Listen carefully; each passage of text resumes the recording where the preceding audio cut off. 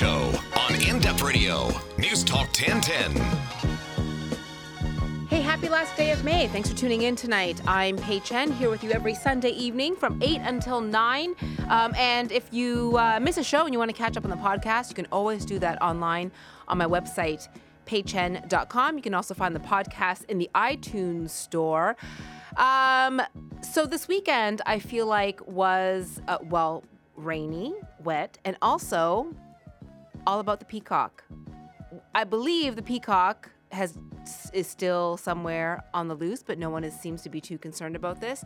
I just love the way that our city kind of like freezes and drops everything else when like there's animals on the loose. Doesn't even have to be in our city necessarily, but like think about the llamas. When the llamas were on the loose, that was like crazy international media attention.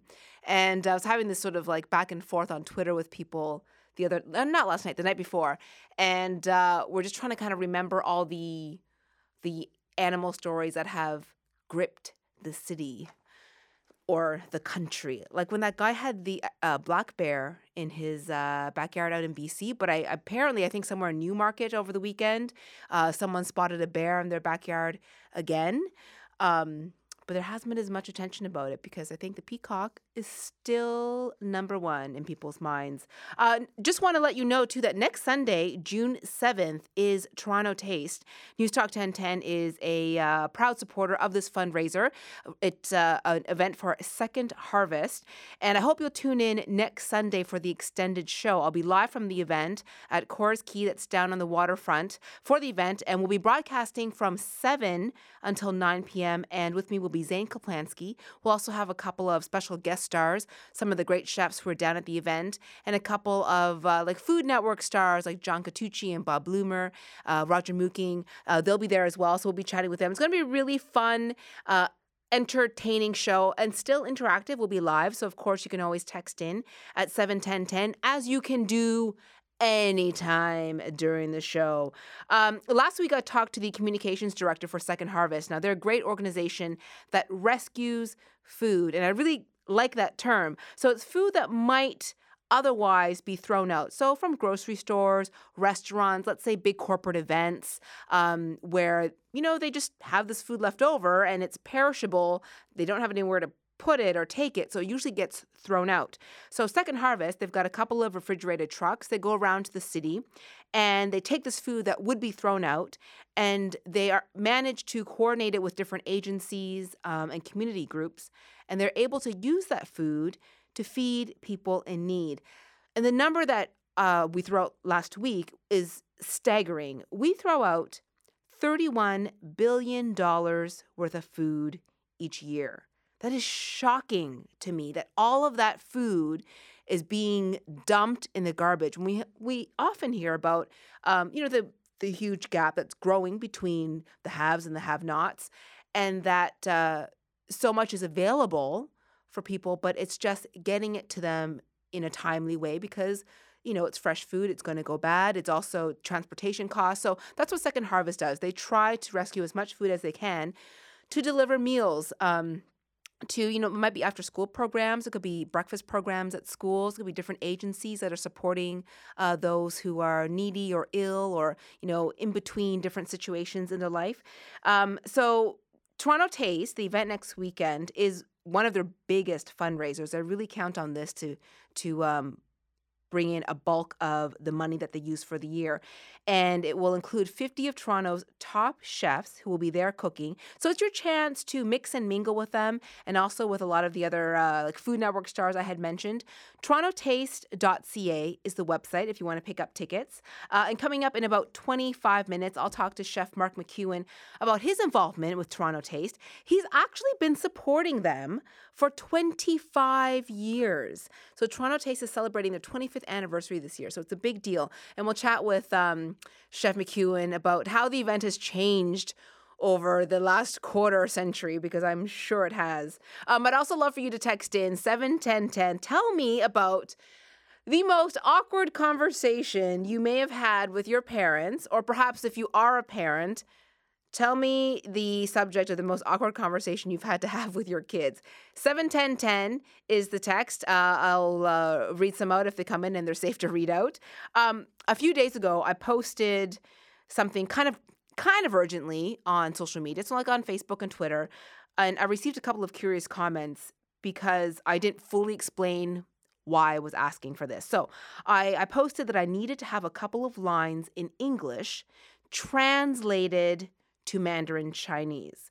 I didn't say what it was for because I didn't really want to get into it, but it was for an audition. So I do a little bit of acting here and there. And what had to happen in this audition was I had to deliver the lines in English, and then I had to do the same lines in Mandarin. And I grew up with my parents speaking Mandarin to my brother and I. I speak to them in English. So I understand it fairly well, but to translate it is sort of a different skill. And the topic, the things I had to have translated wasn't really stuff I grew up with at home, like, do your homework, go to bed, don't hit your brother, like those sorts of conversational phrases that I was used to hearing in another language. So you might, perhaps some of you relate to this if your parents are immigrants, but you grew up in Canada and you kind of translate things in your head very quickly if your parents speak to you in their native tongue, but you translated it into English. But then if somebody asked you to translate something and handed you a piece of paper, that might be a little bit different. So the thing was, the lines that I needed to have translated were very kind of young and hip and a bit slang. So it had to deal with teens and like sex and hooking up and, modern words. Again, not words I grew up with in my household with my parents. So I ended up calling my mom, not for her to translate it because I knew I could not explain what hooking up meant to my mom. There's no way we'd ever be able to figure this out. But she has friends who have university-age students. So they are perfectly fluent in Mandarin and English. So I said to my mom, I'm going to email you a few lines. Can you please send it to one of the kids? She also knows a lot of international students in Halifax. So, they would understand this language. They would be able to translate this for me really, really easily. So I said, can you send it to one of the kids and let me know? So a few hours later, I call her back to make sure she received my email. She said she did. And I said, well, are you going to send it to one of the university students that you know? She goes, oh, no. I know, what I did is she sent it to her friend, who is a very, very old family friend that we grew up with. Her friend is 75, and her friend was at Chinese Bible study. So what she was going to do, my mom was reassuring me. She's like, don't worry, I got your English words and I sent it to Lynn and her English is pretty good. But after Bible study is over, she's going to get the minister to translate it for you because his English is really good. And I just froze. I was horrified because I know my mom would have opened my email but not remotely understood the words on her screen and just thought oh, all right, I'll just pass this along. So anyway, I never did get a translation from this minister. So then I was on the phone with my mom and I was okay, I kind of need to figure out how to say this in another language. And I grew up in a fairly culturally conservative household. My parents did not have the sex talk with my brother and I. We learned about that in sex ed in school. They didn't have those sorts of grown-up conversations, which I think are very important. So here I am on the phone. I'm walking down King Street in the middle of rush hour with my mom. I'm going, Mom, how do you say have sex in Mandarin? How do you say it? And then she's like, do you mean touching? And I'm like, no, Mom, having sex, making babies. How do you say having sex? And I'm screaming this on the phone as I'm walking through crowds of people trying to get home. And then I'm repeating it over and over and trying to get the tone right. And it turns out the term for having sex in Mandarin is actually very similar to the word for banana. Coincidence? I think not. Those Chinese, so crafty with their words. If you're on Twitter or Instagram, you can always find me there at Pei Chen for both Twitter and Instagram. I posted a beautiful photo last night. It's not mine. My friend made the most gorgeous Black Forest birthday cake for a friend of mine. And Benita's cake is so stunning that if you're on Twitter or Instagram, go find it. It's a beautiful photo. And I'm always happy to find delicious things all over the city. Quick reminder, you still have a chance to win a $200 gift card to the Women's Boutique Girl Friday, which is on Queen Street West. You can do that by getting onto my website, peichen.com, and clicking on blogs. You'll find the details there. Your chance to win some new clothes, which is always nice, right? And coming up after the break, do you have a pet? Would you do whatever you could to keep them healthy and happy? Well, I'll chat with a vet to find out what you can do. Also, we'll talk to her about some of the strange things she's had to remove from pets. And let this be a learning and teaching moment for you. Also, text in. I'm curious to know what you think. I've put this on social media as well. You can text in at 71010. People are sort of polarized on this. Do you think homeless people should have pets? Do you think they should be allowed to have pets if, they presumably have trouble keeping a roof over their own heads, keeping themselves fed? Should they have a pet in their care? Let me know at 71010. I'll fill you in after the break. You're listening to The Pei Chen Show on In-Depth Radio News Talk 1010.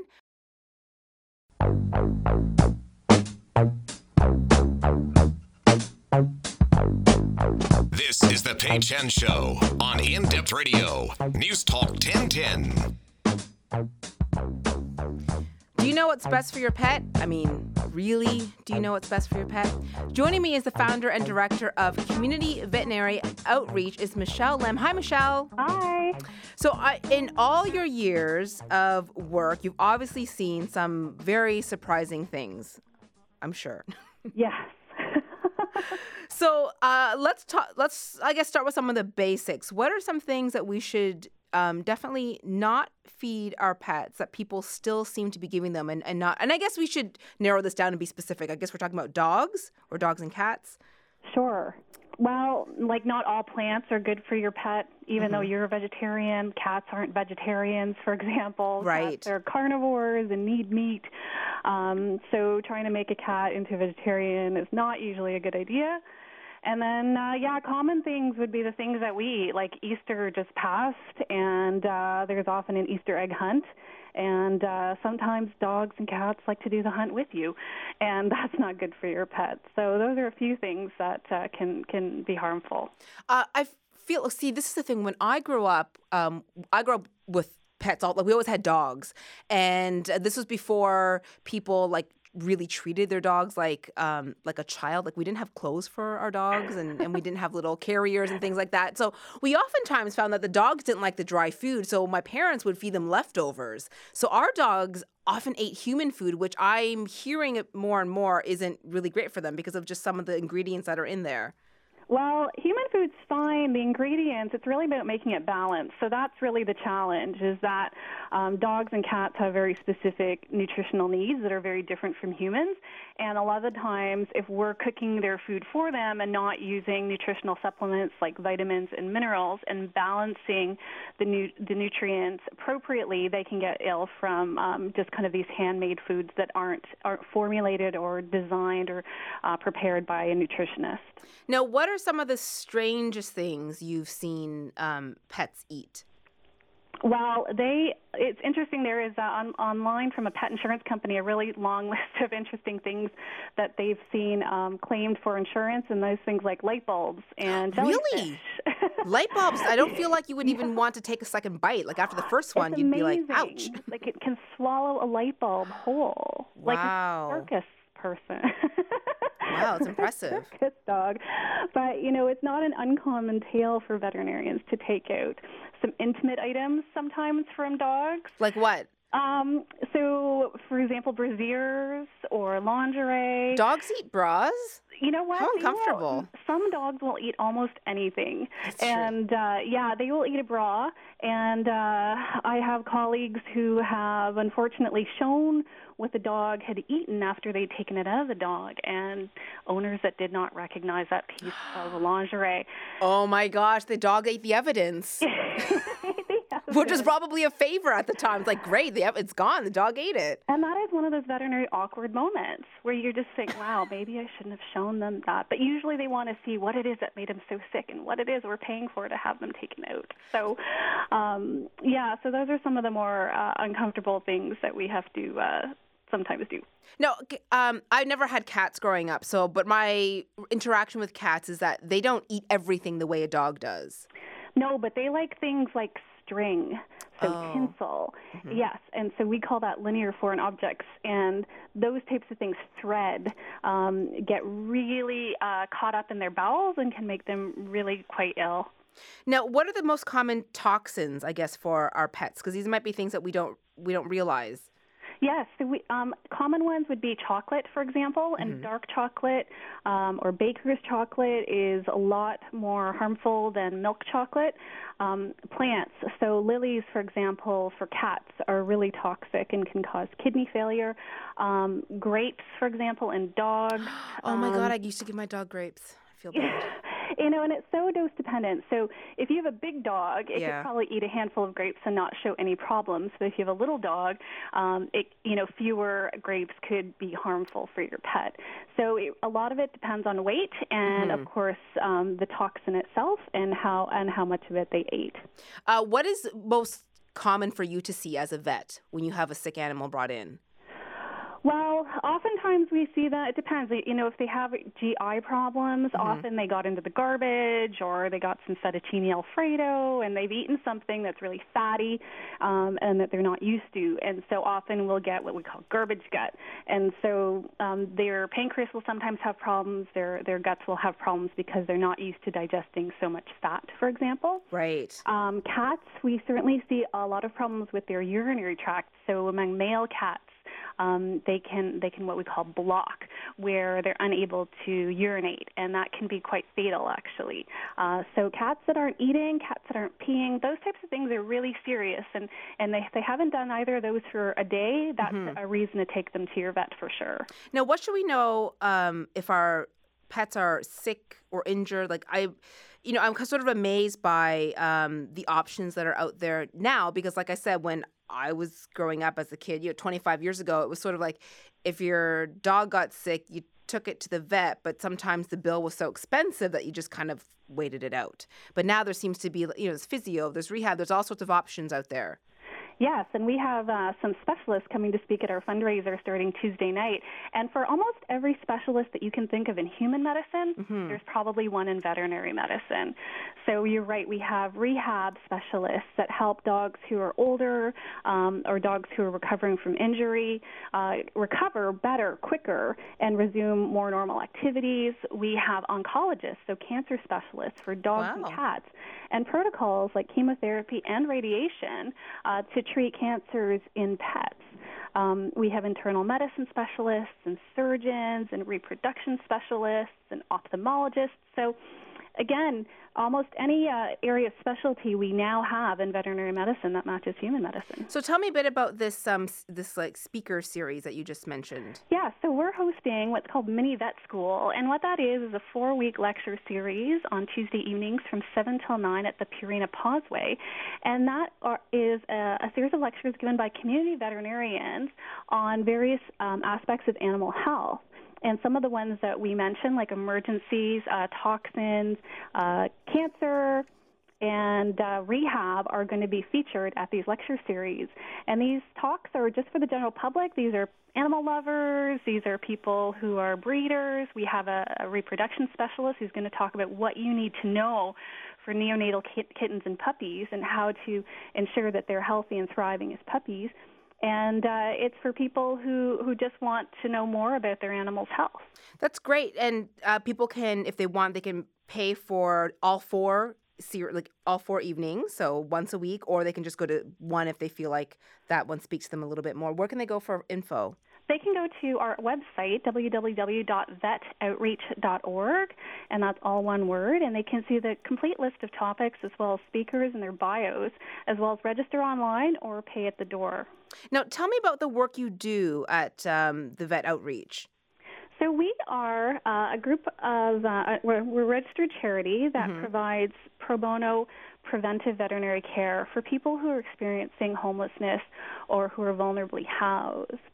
And what we do is not just provide the veterinary care that people who are marginalized can't get access to, but we also engage the people back into healthcare and social services for themselves. So we actually try to help both the person and the pet get back on their feet, connect them with healthcare services and social services, as well as make sure the animal's health is taken care of. You know, I put it out on social media, and I asked people, you know, should homeless people have pets? Because I see that very often. I'll see some teenagers who are panhandling, who live on the streets, and they've got a dog or they've got a puppy. I might see an older man, a homeless man, you know, with a dog as well. And I always feel sort of concerned about the pet's health, but I also understand that having a pet can really do a lot for someone psychologically.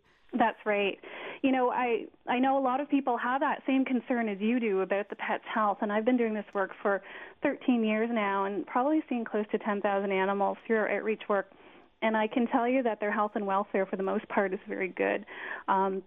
And if we kind of isolate the pet from the context and look at just the pet's body condition, hair coat, and their demeanor and behavior, they're actually thriving and doing very well.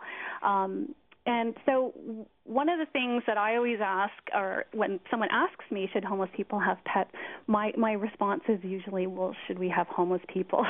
Right. So oftentimes we're focused on the animal, but what this really speaks to is a larger social issue around homelessness. Mm-hmm. No, absolutely. And I know that people can be very loyal to their pets, and the pet's extremely loyal as well to their owner. Absolutely. It's often a very symbiotic, life-saving for both type of relationship. And these animals become their only companion, their only family, their best friend.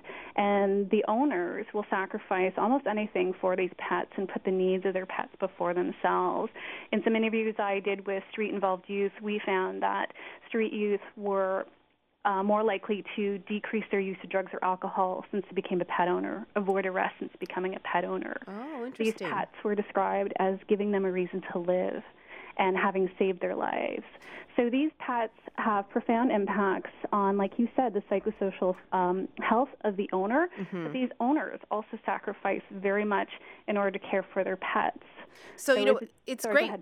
It's great work that you do with the community veterinary outreach, and of course, this is what the money, I guess, goes towards. Absolutely. And so that you can continue the work that you're doing. Thank you so much, Michelle. I really appreciate your time. Thanks for having me on the show, Pei. So for people who want to find out more information about the mini vet school series, vetoutreach.org is the website. You can find all the info there.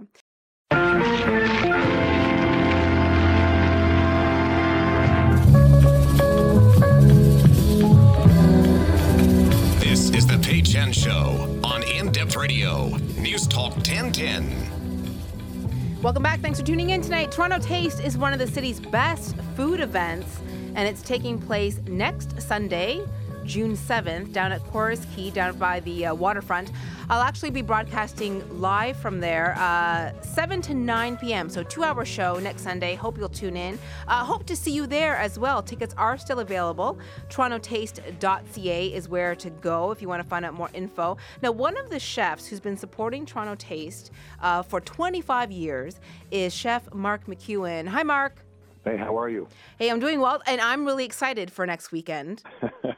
I can't believe we've been participating for 25 years. That's crazy. That number is astounding to me because I can only imagine, how the event has changed over 25 years. Well, it's evolved. Funny enough, it's very consistent year on year. It's a very nicely competitive situation among chefs, where I think the clients really benefit. So you got chefs always going out and putting their best foot forward and always trying to be innovative. Now, when you, signed on to the first event 25 years ago, what was that Toronto Taste like? Well, it was the top of the CN Tower. Oh, really? And oh, wow. Bonnie Stern was the sort of the person in charge, and she called me and asked to participate, and we started there. I think Bonnie was involved for 3 years at that point, and then passed the torch on to someone else.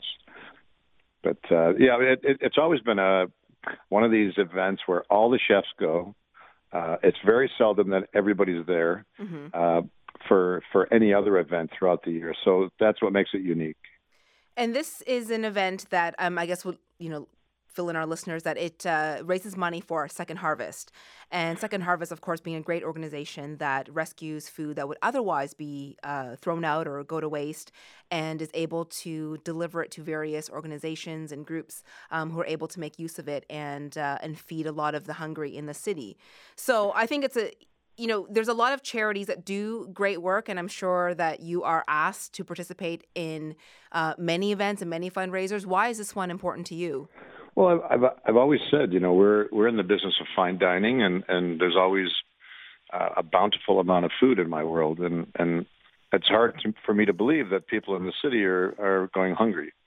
So on a very basic level, that you're doing something that connects with people so perfectly, and the organization is so effective in terms of how it uses its dollars that I think 85 cents of every single dollar collected flows to people in need. So when you find a charity that is that effective and that easy to understand, how can you not be a part of it? And the tickets are $250 each, which I know, when someone hears that, they go, oh, well, that sounds like a lot. But you get a tax receipt for half of the value. So you get a tax receipt for $125. And the cost of the ticket, so the $250, will actually rescue and deliver food for the equivalent of 500 meals. And that number, to me, is staggering. No, it's quite amazing when you think about it. So you participating in this event is highly effective at giving back, and it hits people on a beautiful basic level that they need breakfast, lunch, and dinner, and kids with single moms, elderly people that are just down and out. It's important that we take care of these situations, and we're a big city, and this can be forgotten very easily. And you need to remind yourself that this exists every day. I was sort of tipped off that you might have some great stories about, the early years, the earlier events. Oh, stories. Well, there's always this competitive nature amongst chefs. So, yes. The last few years, it's been me and Rob Gentili from Buca that have been jousting about what we're doing. And so each and every year, all I really do is I go out there and I try to create a dish that is really tasty. And I tell my chefs that you have one bite to win the client, and that's what it is. Toronto Taste is a one-bite event. So it's that first bite, boom, it's either a winner or it's not. If you have to think about it too much, to me, it's a bit of a loser for the day. So it's always that bit of competition. People like chefs like Mark Tuitt, he brought bear last year. He also brought beaver sausage, which I tried on air. He didn't tell me what it was until after I tried it. I know, and it was good. His sandwich was delicious last year, and I went back for like 3 helpings of bear sandwich with Mark Tuitt. So, each and every year we have these stories, and it's fun. But it's a great day where chefs get together, and it benefits an amazing cause. Second Harvest is just such an effective organization in terms of feeding people on a grassroots level. So it's there. I'm very happy and proud to be a part of it. Can you tell us or give us a hint as to what you have planned for next week? Well, we're doing an appetizer from One, my restaurant in Yorkville, and it's sort of a Korean Mexican mix-up on a plate. So it's gonna be fun. Really, really tasty. It's like 2 bites, boom, in your face. It's gonna be fun. It'll be the kind of dish that people keep going back for. I think so. That's exactly what you want. We get people back 3 and 4 times every year, and when you have that, then you won, right? Yeah, absolutely. And I know that I guess they're calling you one of the original 6, which is quite a fancy title. I'm that old, yeah.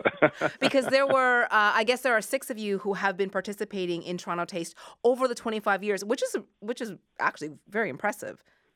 Yeah, well, there's actually a small community of chefs that we started out 25, 30 years ago, but they're all still there, and they all still are tied to the event and active in the city. So I have a hard time believing that it's 25 years. That's really quite a measure.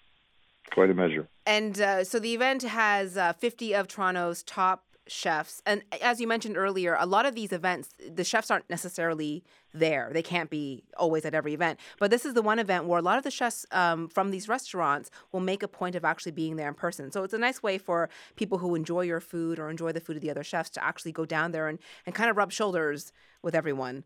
Well, that's the whole thing. I've only missed 1 year in 25 years. Wow. So I'll be leaving early that morning to get back in the city and then make sure I'm there for the event. And I'll say hi to 500-600 people, and have conversations. It's a great event. It's a great way to connect with people. It's an amazing cause, and I just hope to beat up the other chefs. We want the most popular dish, right? Is there a way that people keep score, or is it just you kind of look around and you see, Well, there's always this big whisper that goes on at the event, and if your dish is resonating when people are repeating it and people are coming up saying they've heard about it. So it's more a buzz in the crowd, and you just listen for that buzz. So that's what we try to do each and every year. It's fun, it's a little game we play, but with great cause. Great to be out with the chefs, and amazing that this charity has been around as long as it has and been as effective as it has. And people are just not aware of the fact that families go hungry in this city. Young kids go to school without eating. Elderly people don't have food. People on the street don't have food because I never have to worry about where a meal comes from. So this is a very easy connection for me to make, and I'm so proud to be a part of it, and it's just an amazing cause. Well, I look forward to seeing you next Sunday and to trying this delicious 2-bite wonder that you're creating. Yeah, Korean, Mexican. So, well, you know what? Both those cuisines have really great flavors, so I'm just interested to know how you're going to, mix them together. So that'll be fun. Well, I look forward to seeing you at the booth. All right. Thanks so much, Mark. Appreciate it. Have a great night. Great day. Bye-bye. That's Chef Mark McEwen. And again, if you want to find out more about the event or buy tickets, you can go to the website. It's torontotaste.ca. You can also find a link to Second Harvest there. And there are ways, like if you can't go to the event, they do there's other forms of fundraising, but you can also donate money. You can also donate food. So when I was speaking to their communications director last weekend, she was mentioning that maybe you work for a company that is having a huge barbecue or a large event, or you work at a venue that, oftentimes has food that gets thrown out. You can connect with them so that you can figure out a way to donate the food and have it picked up or have it dropped off so that it doesn't go to waste and that it can be put to good use and it can go to fill some hungry bellies. And again, it's a broad range of people that they help. So it's, breakfast programs for kids who don't, have enough food to eat at home. It's for the elderly. Sometimes it's just agencies that support people that are in transition, people who are escaping abuse at home, domestic abuse. So, there's a lot of need for this food. It's just trying to keep it from going to waste. So torontotaste.ca. And again, next weekend, the show will start 1 hour earlier. I'll be broadcasting live starting at 7 p.m. on location at Corus Quay from Toronto Taste. If you are going to the event, I would love it if you would stop by and say hello. Zane Kaplansky, of course, from Kaplansky's Deli. He will be co-hosting with me, and we'll have a great list of really fun guests. So I would love to see you there if you could come down. Coming up after the break, we're going to talk to Vinny White. He's going to pop in. And I'm going to tell you a story about a high school valedictorian in the States who wanted to come out during his graduation speech, but he's been told, no, he cannot come out during his speech. I'm wondering how you feel about this. You can text me at 71010. Should he be able to? Because it's his speech. Should be free speech. He should be able to say what he wants, and this is a big moment for him. And also, peichen.com is the website if you want to find out more. We're going to take a quick break here. You're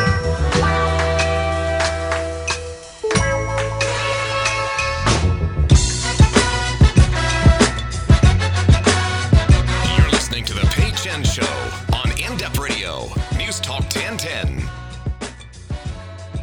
Thanks for tuning in tonight. Just a reminder that next weekend, the show will start an hour early. So it will be from 7 until 9 p.m. I'll be broadcasting live from Toronto Taste down at Corus Quay with Zane Kaplansky. And that means that Vinny White will be pretty lonely without me. We can pretty much verify that right now. No, I'll be fine, actually. No, probably you won't. You'll I'll probably sad. be better off. You'll be kind of sad that No, again, I think I'll be stuff fine. I talk about doesn't carry on into your show What, and become last your week? show. Yeah. It wasn't last week. It was the week before. Oh, was it? Yeah, that you're talking about the farts in the jar. Yeah. The jarts, sending people a fart in a jar. Yeah. That was 2 weeks ago. You started talking about it on your show, and And then it blew into an hour for your show. I came across might- a story about this high school student in Boulder, Colorado. Mm-hmm. I have mixed feelings about this. So this young kid, he was chosen as class valedictorian.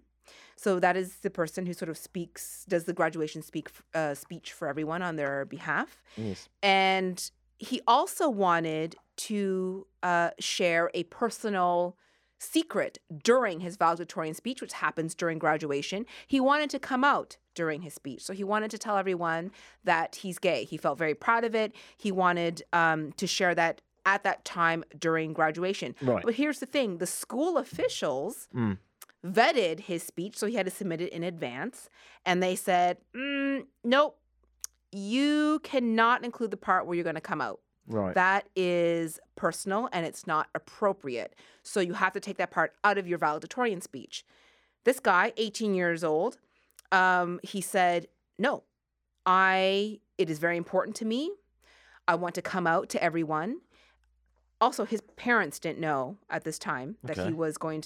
that he was gay. Right. But because of this sort of back and forth with school officials, his parents also read his speech, and they said, "Well, we didn't know about this before, but it doesn't make a difference to us." And they said, "But we do feel maybe this is a personal thing, not fit for the graduation speech." So he stuck to his guns, and he said, "No, I am not going to take out the part where I announced to everyone that I'm gay." Yeah. And school officials were like, "Nope, sorry, we will not allow you to do the speech." What do you feel about this? You can text in at 71010. Should he be allowed to have included in his graduation speech, if he wanted to, should he have been allowed to come out? So let me just confirm one detail, because I didn't grow up here. What is that speech supposed to do? It's usually like the speech where you sort of speak on behalf of the class, and it's like, we've had a great journey together all these years it's kind of like a little pep talk, motivational speech, and the experiences you've had together as a graduating class. So if there have been any struggles in your town or in your school, you would probably mention that. And then it's sort of like wishing everyone well going forward. And then roughly how many people would be in this class?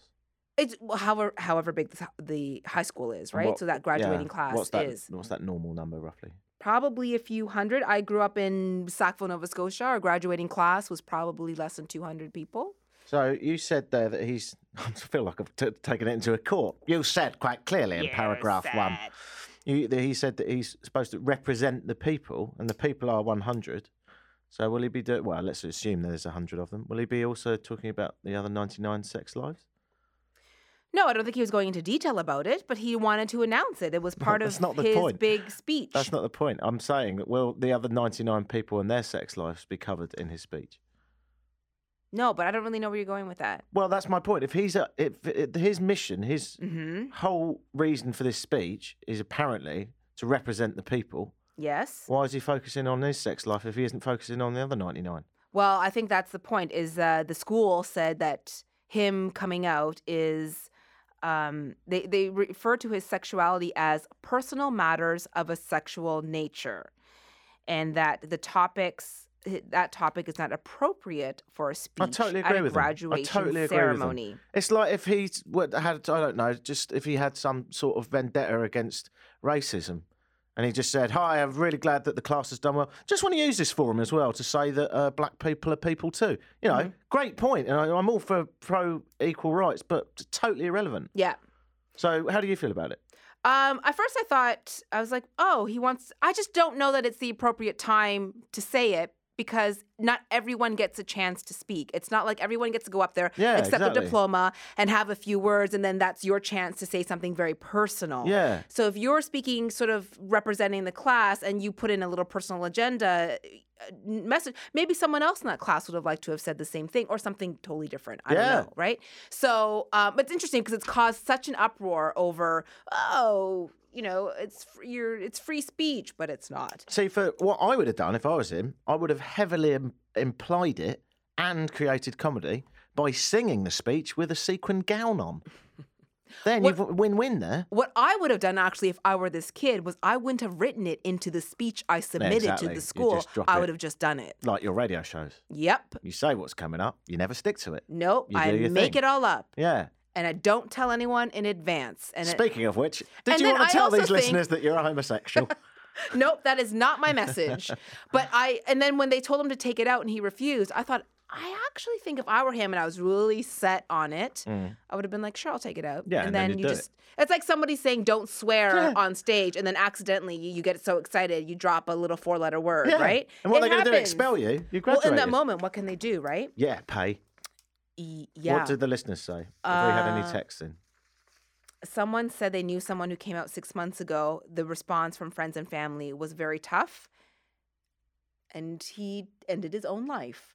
But I don't know that that's in the same context as what we're talking about in terms of a valedictorian speech. No, it's terrible. But that it can, I suppose, meaning that not everyone has a supportive network around them for such things. This story made me sad. There is a teen in foster care.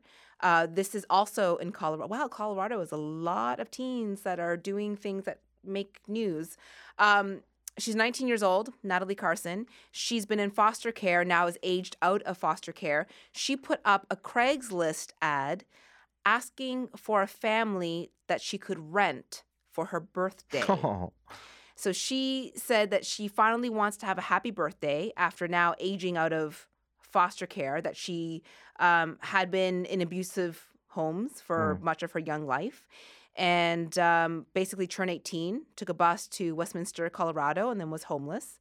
She, although has done well for herself, a youth shelter has helped her earn her GED. She's now studying computer sciences at college while also working as a grocery clerk.